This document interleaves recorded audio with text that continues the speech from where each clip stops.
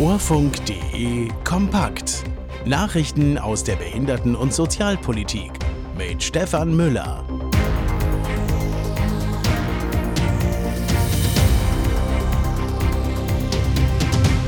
Sozialverbände fordern Ende der Bürgergelddebatte. Angriffe im Gazastreifen legen wichtige Infrastruktur länger lahm. SPD wirbt für mehr Barrierefreiheit und Inklusion und Beschwerden über Landessozialamt im Saarland häufen sich.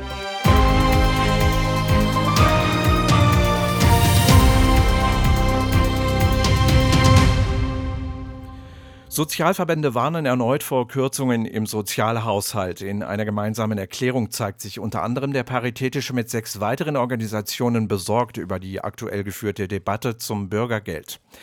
Die Verbände fordern ein sofortiges Ende der zugespitzten Debatte. Eine Kürzung treffe nicht nur die Ärmsten, sie sei auch verfassungswidrig.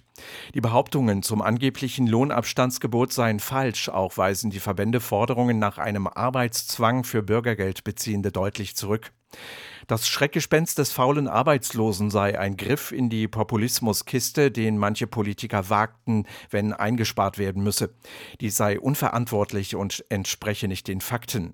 Der Paritätische schätzt, dass alleine 800.000 Menschen im Bürgergeldbezug erwerbstätig seien und wegen niedriger Löhne mit Transferleistungen aufstocken müssten.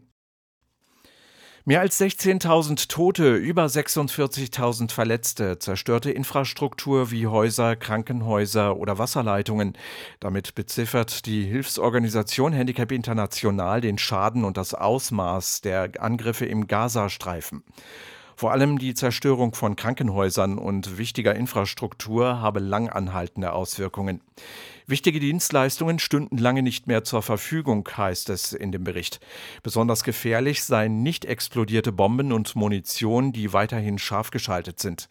Damit die Menschen in ihre Häuser zurückkehren können, erfordere dies langwierige Aufräumungsarbeiten.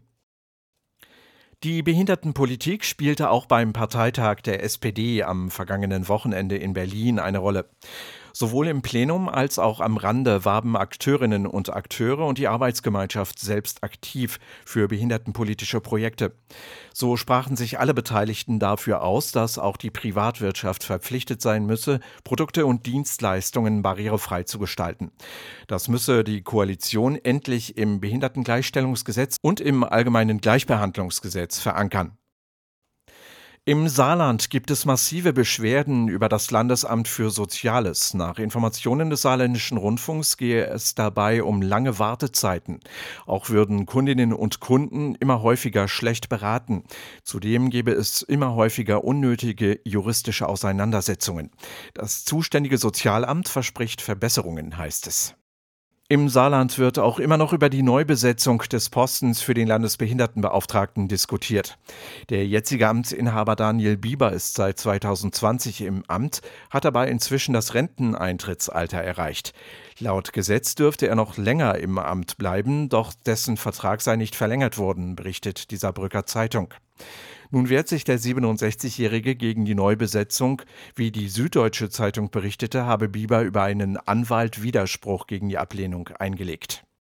Über 166.000 arbeitslos gemeldete schwerbehinderte Menschen meldet aktuell die Bundesagentur für Arbeit.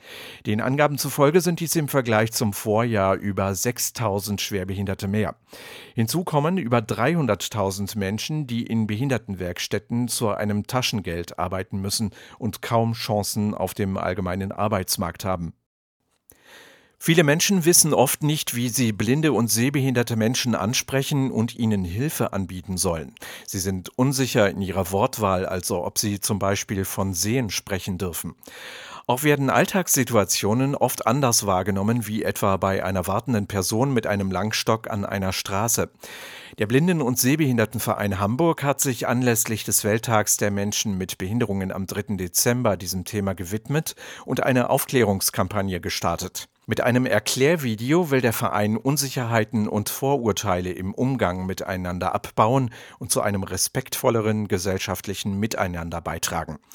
Und das waren die Meldungen, Redakteur und Sprecher Stefan Müller. Diese Meldungen stammen unter anderem aus dem Infopool der Kobinet Nachrichten von Horus Aktuell und DBSV Direkt.